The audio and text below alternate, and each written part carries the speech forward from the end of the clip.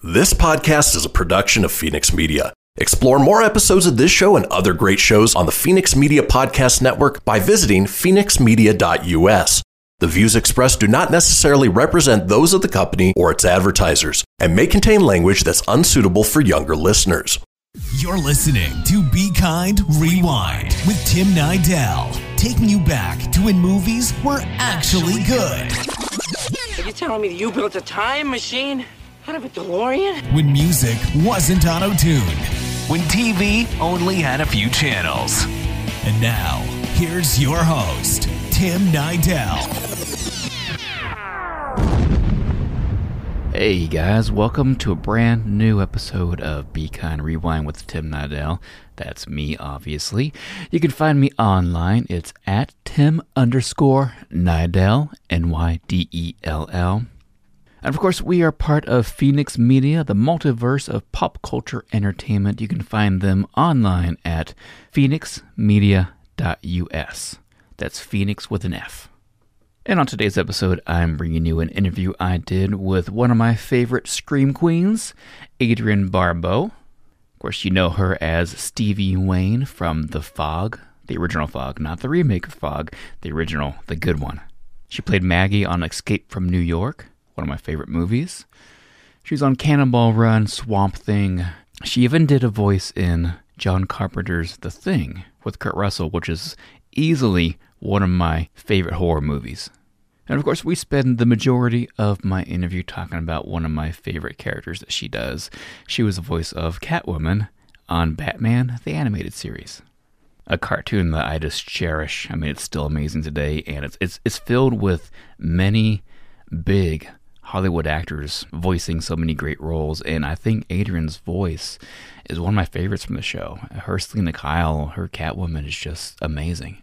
So stay tuned for that. And of course, I need to give a little plug for my YouTube channel. Please follow me on YouTube. I'd really appreciate it. You know, I think I have some pretty good content out there. You know, actually, I think it's really good content. So you'll find me on YouTube. Just type in my name, Tim Nidell. You'll find the channel, subscribe, watch the videos. I'm trying to do one new video a week. Right now it's been kind of hard because I broke my right hand, and my cast actually comes off this week. So hopefully I can get back to the one video a week that I was doing, because editing and filming with my left hand is a pain. So I haven't released a new video in, I think about 4 to 5 weeks, ever since I've had my cast on. So new videos coming soon, I promise. Just make sure to subscribe, don't miss them. And here's my interview with the very talented Adrienne Barbeau. Our show is all about reliving your childhood one interview at a time, and I actually listened to your autobiography on tape last week, and my God, you lived an extraordinarily entertaining life. I know you kept a journal. Well, it kept me busy. Yeah. I know you kept a journal as a kid, and you know you had dreams of being that stage star and all. But did you live a regular childhood? Did you play with toys? Did you enjoy animated features and that kind of thing? I lived a regular childhood for someone whose grandparents, had a 20-acre grape farm in Selma, California, and were very poor, and whose parents divorced when she was 12. So, I spent all my summers on the grape farm. We never had a TV until I was 6 or 7, and I don't really remember watching television, and except for if you heard the There Are Worse Things, you heard, I'd watch when my grandpa was watching westerns and Yes. things like that. Yes. I'm sure I saw Bambi, but cartoons, I don't remember, I don't remember watching cartoons. Maybe, no, I watched Tom and Jerry when my twins were growing up, when they were little. Yeah. But animation was not a big part of my life, for sure. And then once I got into high school, I was working at night always. I was always rehearsing or, cheerleading or whatever I was doing. So again, I never watched television up until probably I started doing Maude. And we didn't go to the movies. Rarely do I remember going to the movies, you know. So I don't have a real strong background in any of the fields that I chose to pursue. That's all right. Now, am I remember correctly that you actually grew up in Fresno a little bit? Well, my mother's family, all the Armenians, were in Fresno. The grape farm was 15 miles out. Okay. And we spent. My dad worked for Mobil Oil, and so he was constantly being transferred. So, you know, by the time I got to junior high, I think I had changed schools and towns 6 times. Wow. I was born in Sacramento, and then we lived in San Jose and Stockton and Fresno and San Mateo, and we finally settled in San Jose. Wow. But all I remember from childhood would be, you know, the summers on the farm. Yeah. Which was 108 degrees outside, Oh so I just sat inside and wrote plays and wrote letters to my friends and watched The Lone Ranger and Cisco Kid. Oh, very cool. Yeah, actually, you sound a lot like I am because I moved so much as a kid. And actually, we lived in Fresno when I was just born up until I was 4, so I lived there for about 4 years. And my earliest memories are of Fresno. Really? Mm-hmm. I mean, I still go back a lot because all my aunts and uncles and cousins and, you know, in fact, my one aunt just passed away last month. She was 101. Wow. So, you know, I was always going to Fresno for the holidays and family things, but I don't know it really well. Yeah, I hear it's changed quite a bit since I've been there. I think at least. it has. Yeah, that's what I've heard. I hear it's not as nice. That's what I've heard. I think at one point it had a reputation for being one of the most dangerous cities in the state. Yeah, I don't know how that is now, but yeah.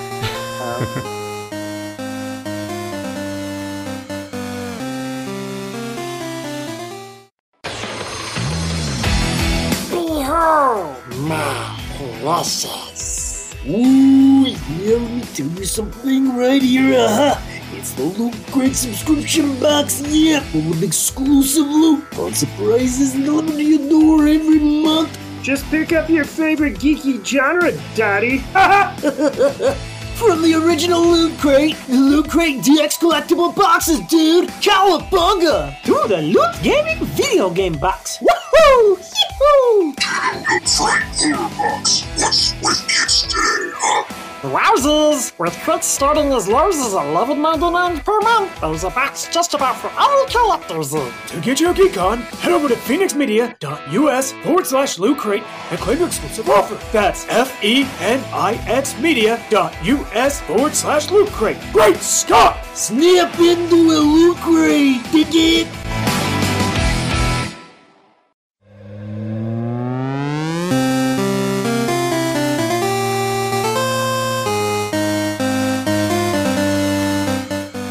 Okay, so let's fast forward just a little bit. I understand that at some point you took a voice class from Andrea Romano. yes. I don't know what the time frame. I think it was after my first son was born in 1984. Okay. I was, looking. I wasn't going to work full time. I certainly wasn't going to do a 2-character film series where I was working 14 hours a day. Mm-hmm. I couldn't go back to New York to do Broadway because Cody's dad was here, and I wasn't going to take Cody, away from L.A. And just as I was thinking, I was doing things. I'd do a movie of the week or a play that was just a 3 or 4 week commitment. But just right about that time, I was approached by an agent at William Morris who had heard me on $20,000 Pyramid, I think, and said, I think you've got a great voice for commercials and cartoons and things like that, or for voiceovers. And I said, okay. And she said, I want to represent you. So that sort of dovetailed with my thinking, okay, what am I going to do that isn't going to take all my time, but is still, creative and keeping me busy? And so she started sending me out for commercials and animation. And at that point, I thought, well, if I'm going to do this, I better know how to do it, you know.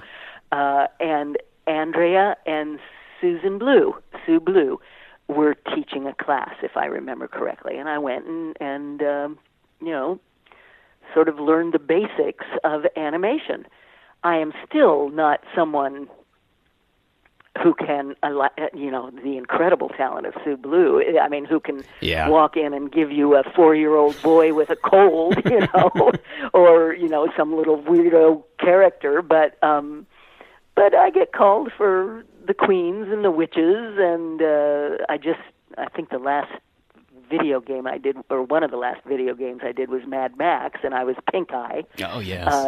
So the hardcore characters, or else the more realistic animation, and that's where Catwoman came. Yeah, the sultry, sexy voice of Catwoman that you did. Tell me about getting that role of Catwoman.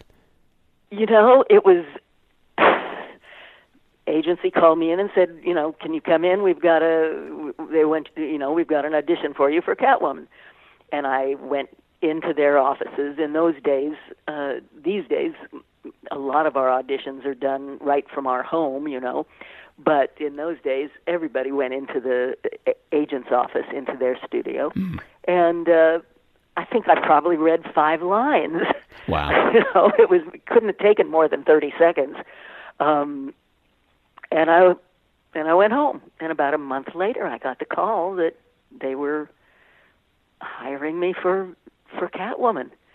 And I hate to disappoint you or your audience, but I'd never watched. I didn't know Catwoman. I knew Eartha Kitt because when I was growing up on the farm in Fresno, one of the songs that I listened to over and over and over again was Eartha Kitt singing Üsküdar in Turkish. Yes. That was one of the 78s that my grandparents had. So I knew Eartha Kitt, but I didn't know much about any of it. And thank God for Andrea, because she was our booth director, and she sort of guided the way and told me what to do. Did she tell you what she was looking for the voice, or did you just go in and just do that voice just by yourself? No, I did the voice. That's the way I heard the lines on the page. Mm-hmm. But then when it came time for us to do the show, as you know, I'm sure, Andrea is looking at she's looking at the storyboards, and so we're doing it, and it says, Catwoman jumps off a cliff and lands, on the ground below, and I'd go, oof, and Andrea'd say, no, the cliff is higher, give me a bigger oof, or, give me an oof instead of an oof, that kind of thing. And so she guided the way. So she directed. I wonder if, voice acting versus, acting in a movie or a television show, is it much harder? Is it similar, or is it just completely different? Let me think for what's the answer to that. I think it's just different, but I use all the same techniques. I look at the script and I make choices about who the character is, where they have just been, what they're trying to accomplish, how they feel about the person they're talking to. And instead of doing that, showing any of that with my body, it's just all in the voice. I think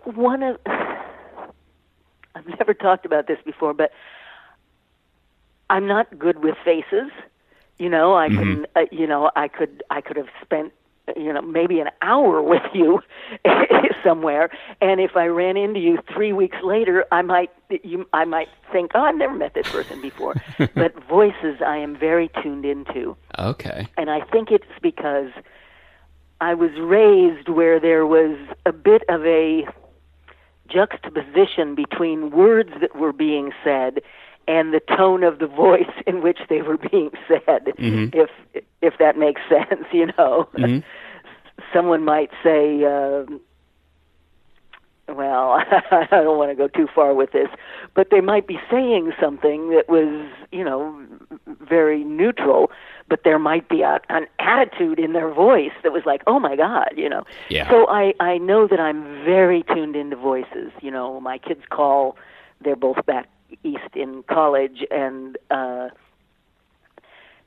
soon as I hear their voice, it's like, oh, okay, something's going on. What's wrong? Blah, blah, blah. Even though they're saying, hi, Mom, but, and so there is that need as a voice actor to represent whatever those emotions are just with your voice. You're not using your eyes, you're not using your hands. Exactly. Or your body. So it's different, but I don't think for me it's harder. If anything, it's easier because I don't have to memorize the lines. Yeah, you can just read it. And it becomes harder if you're doing a scene with someone and the other actor isn't on the mic. I just did American Dad, and I had a great sex scene with Carl Reiner, but it was just me and the mic. Carl wasn't there. Wow, that would be super awkward. Yeah, it was fun. I mean, it's just, making a lot of noises. Oh my goodness, I would love to hear that. That's going to be amazing.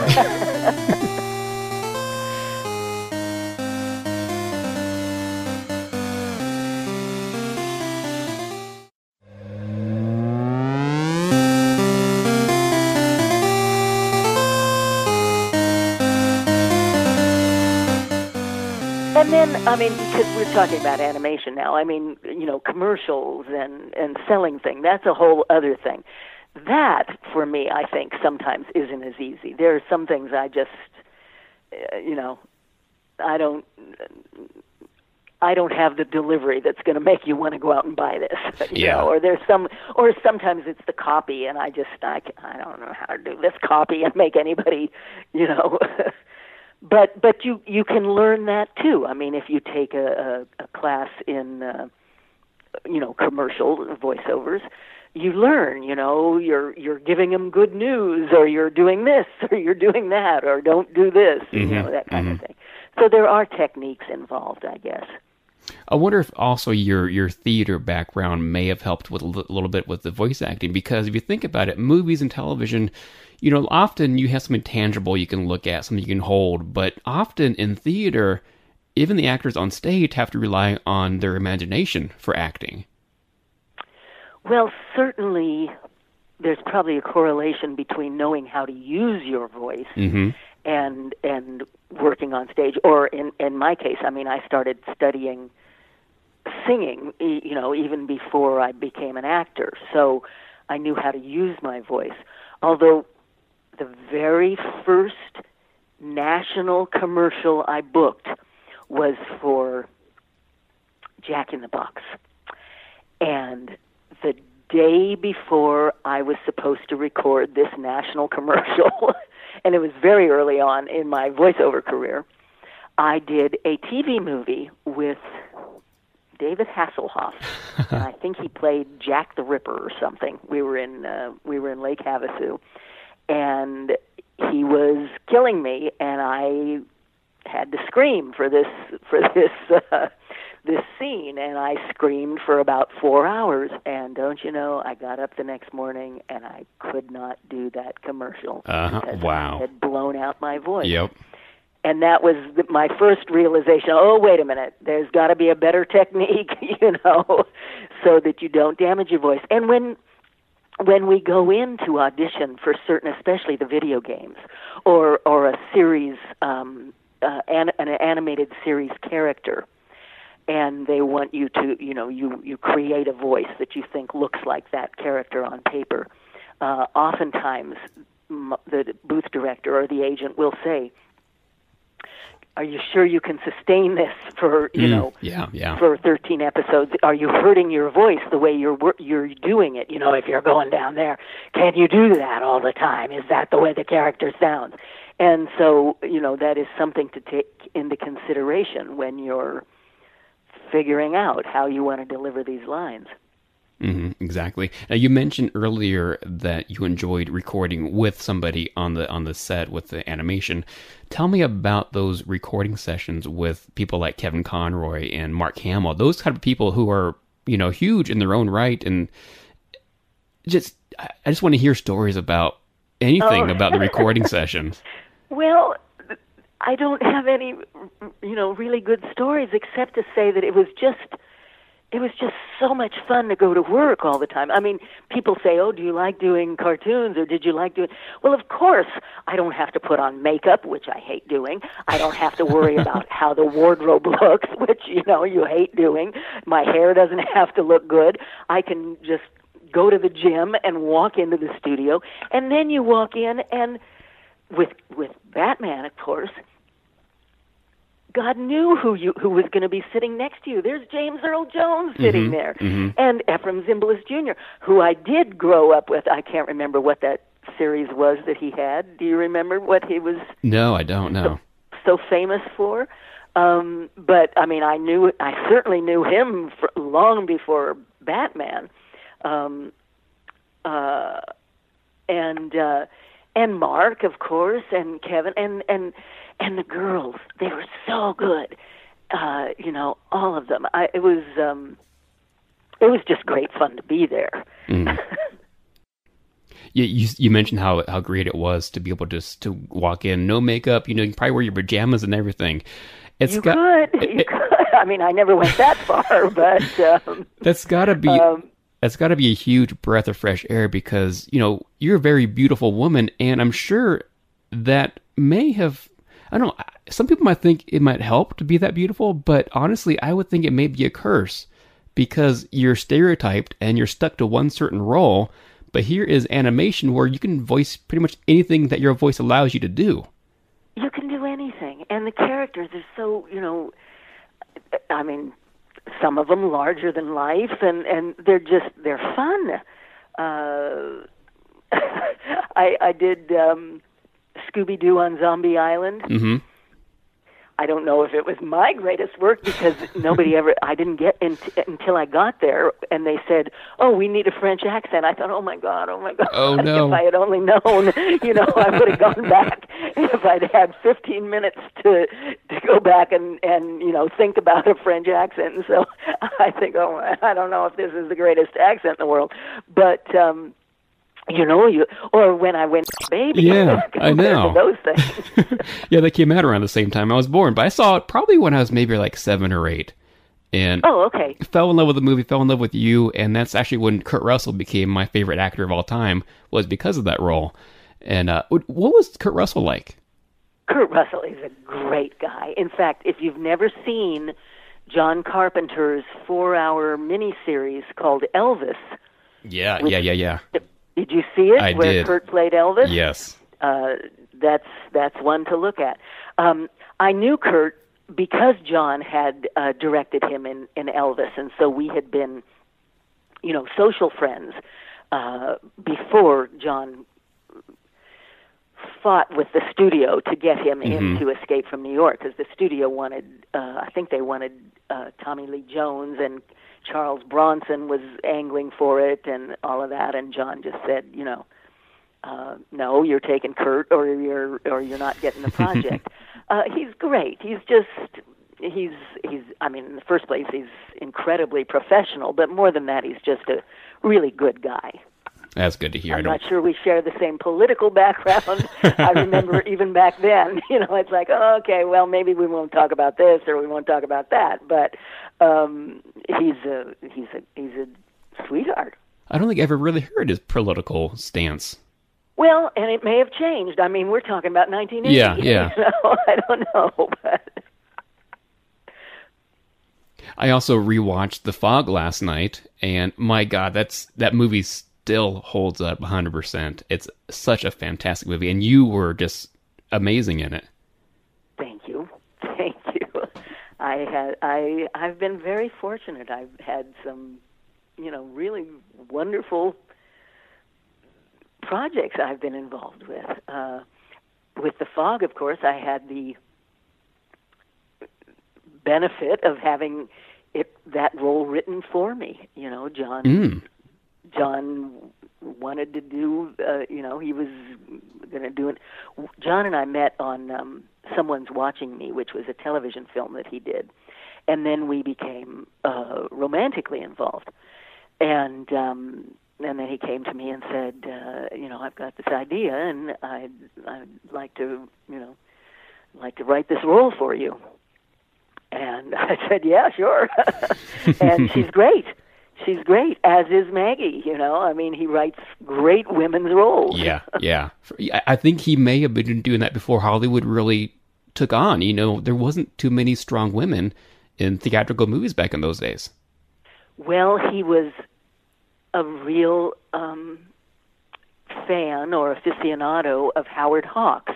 And, of course, he always talked about the Hawksian woman, the Howard Hawksian woman. Katharine Hepburn, Lauren Bacall. They were, Howard Hawks wrote strong women, and that had a big effect on his life, I think, on John's writing career. I can definitely see that. Yeah. Okay, so what's coming up for you? Do you have anything that you wanted to talk about or promote? Well, let's see. Well, actually, the memoir that you read will be released as for Kindle, as an ebook in April. And my third in my vampire novel series was published, it's been almost 9 or 10 months, I think. So that's available also as an ebook. The second in the vampire series, Love Bites, has been optioned for the big screen. Ooh, nice. And I ended up co-writing the screenplay for that. The working title is Vain, and we look like we're very close to having the financing and getting into production on that. And I am supposed to start on another feature. This last year, I've been on stage. I've been all throughout the United States and Europe doing the national tour of Pippin. I was playing Pippin's grandmother, Bertha, who sings her wonderful song while she's hanging upside down from a trapeze, like 15 feet in the air, and had a great time doing it. But that sort of precluded any television or film.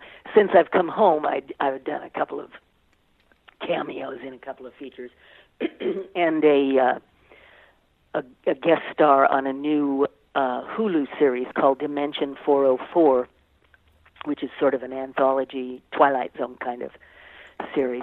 But I am starting in a couple of weeks on another horror film, which shall remain unnamed as yet because the studio hasn't announced it, but I think it's going to be good. Nice. And I think it's going to be a success, and I think people are going to be happy to see it. Very so I'm cool. looking forward to it because it's a good role. I love how in your book you say that you don't like watching horror movies, and yet here you are still making horror movies. In a way, it's like it's like animation. The roles, if the horror movie is good, and a lot of them aren't. Not nowadays, but, no. You get an opportunity to. You're all over the map, with your emotions and everything. Mm-hmm. So, but I don't like. I don't go to see them. I never have, and I never will. And I don't like being scared. I don't like. I don't like that kind of tension, and I certainly don't like the direction they've gone in the last, Yeah, it's all the shock value. Years, It's all of the just, how many bodies can we eviscerate in what's the worst way, Yes. and how much blood and gore can we show. Yeah. Give me action adventure anytime, and I'm there, but not horror. But they've been good to me. Exactly. The genre has been good to me.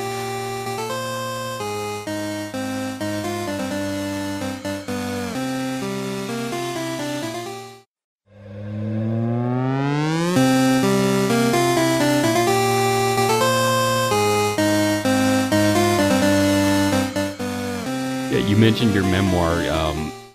I cannot recommend that more for people listening right now. Go listen to it. I mean, such amazing stories.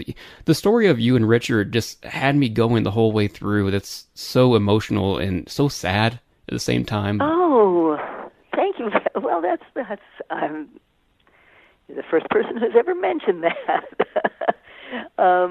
Well, thank you. I mean, it was one of the most important relationships of my life, I think. I can tell that you wouldn't be who you are today if it wasn't for Richard.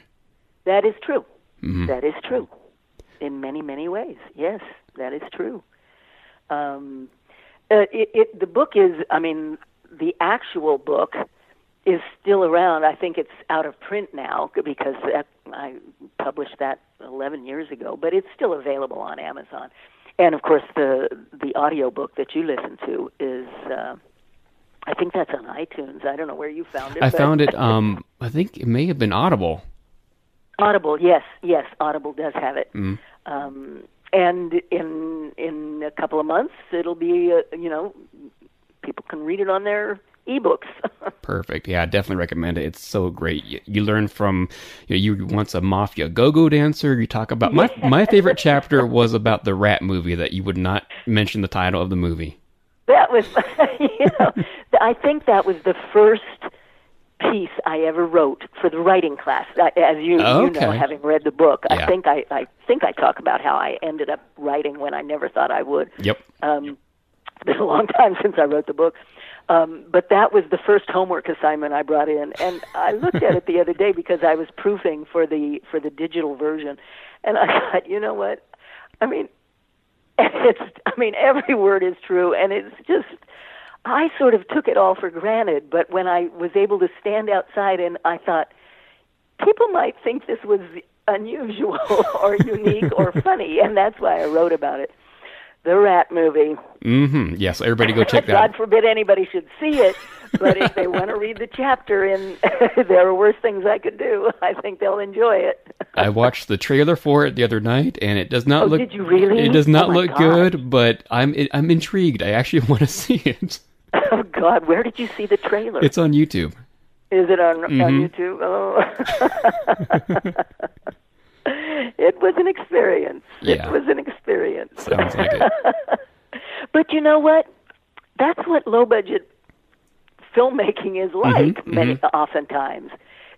Much like the one that I wrote about toward the end of the book, The Unholy, where we were, in the middle of the worst blizzard in New York City's history, and, nobody was getting to the set because the cars were all stuck in the snow for 24 hours, and we didn't have fake blood, and we were making it out of Yoo-hoo and tomato juice. I mean, oh, God. But,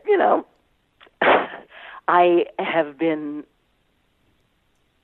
I don't know if it's fortunate or if it's just what I set out to do, but out of every project I've ever done, no matter how god-awful it was or how god-awful the final material turned out to be, I have taken something away that I have benefited by, whether it was a friend or, just a location or a life experience or something.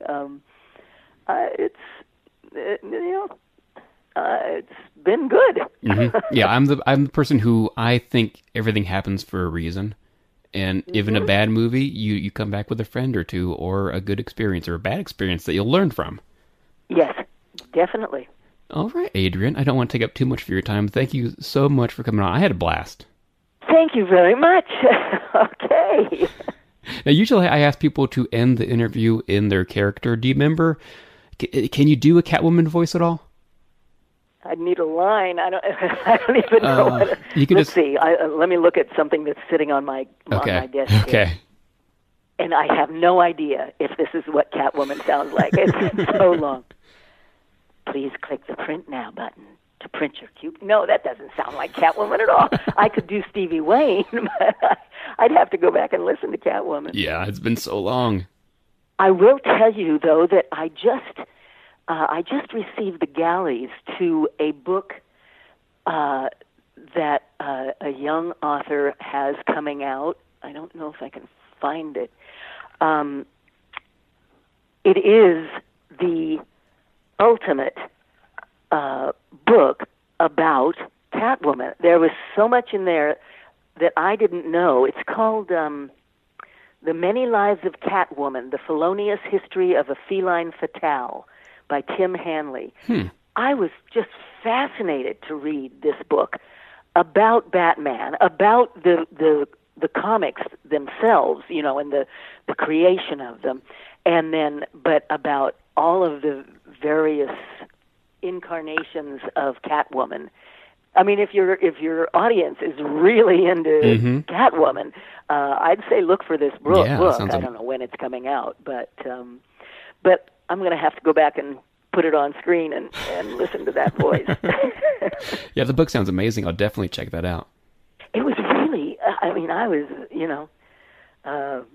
fascinated. What I said in the quote, I don't think I said this in the quote, but I mean, I wish I had it before I went in to do the role. I don't know that it would have changed anything, but it's really an interesting, history of the character and the comic book. Very cool. I can't wait to see that. Okay. All right, Adrian. Thank you so.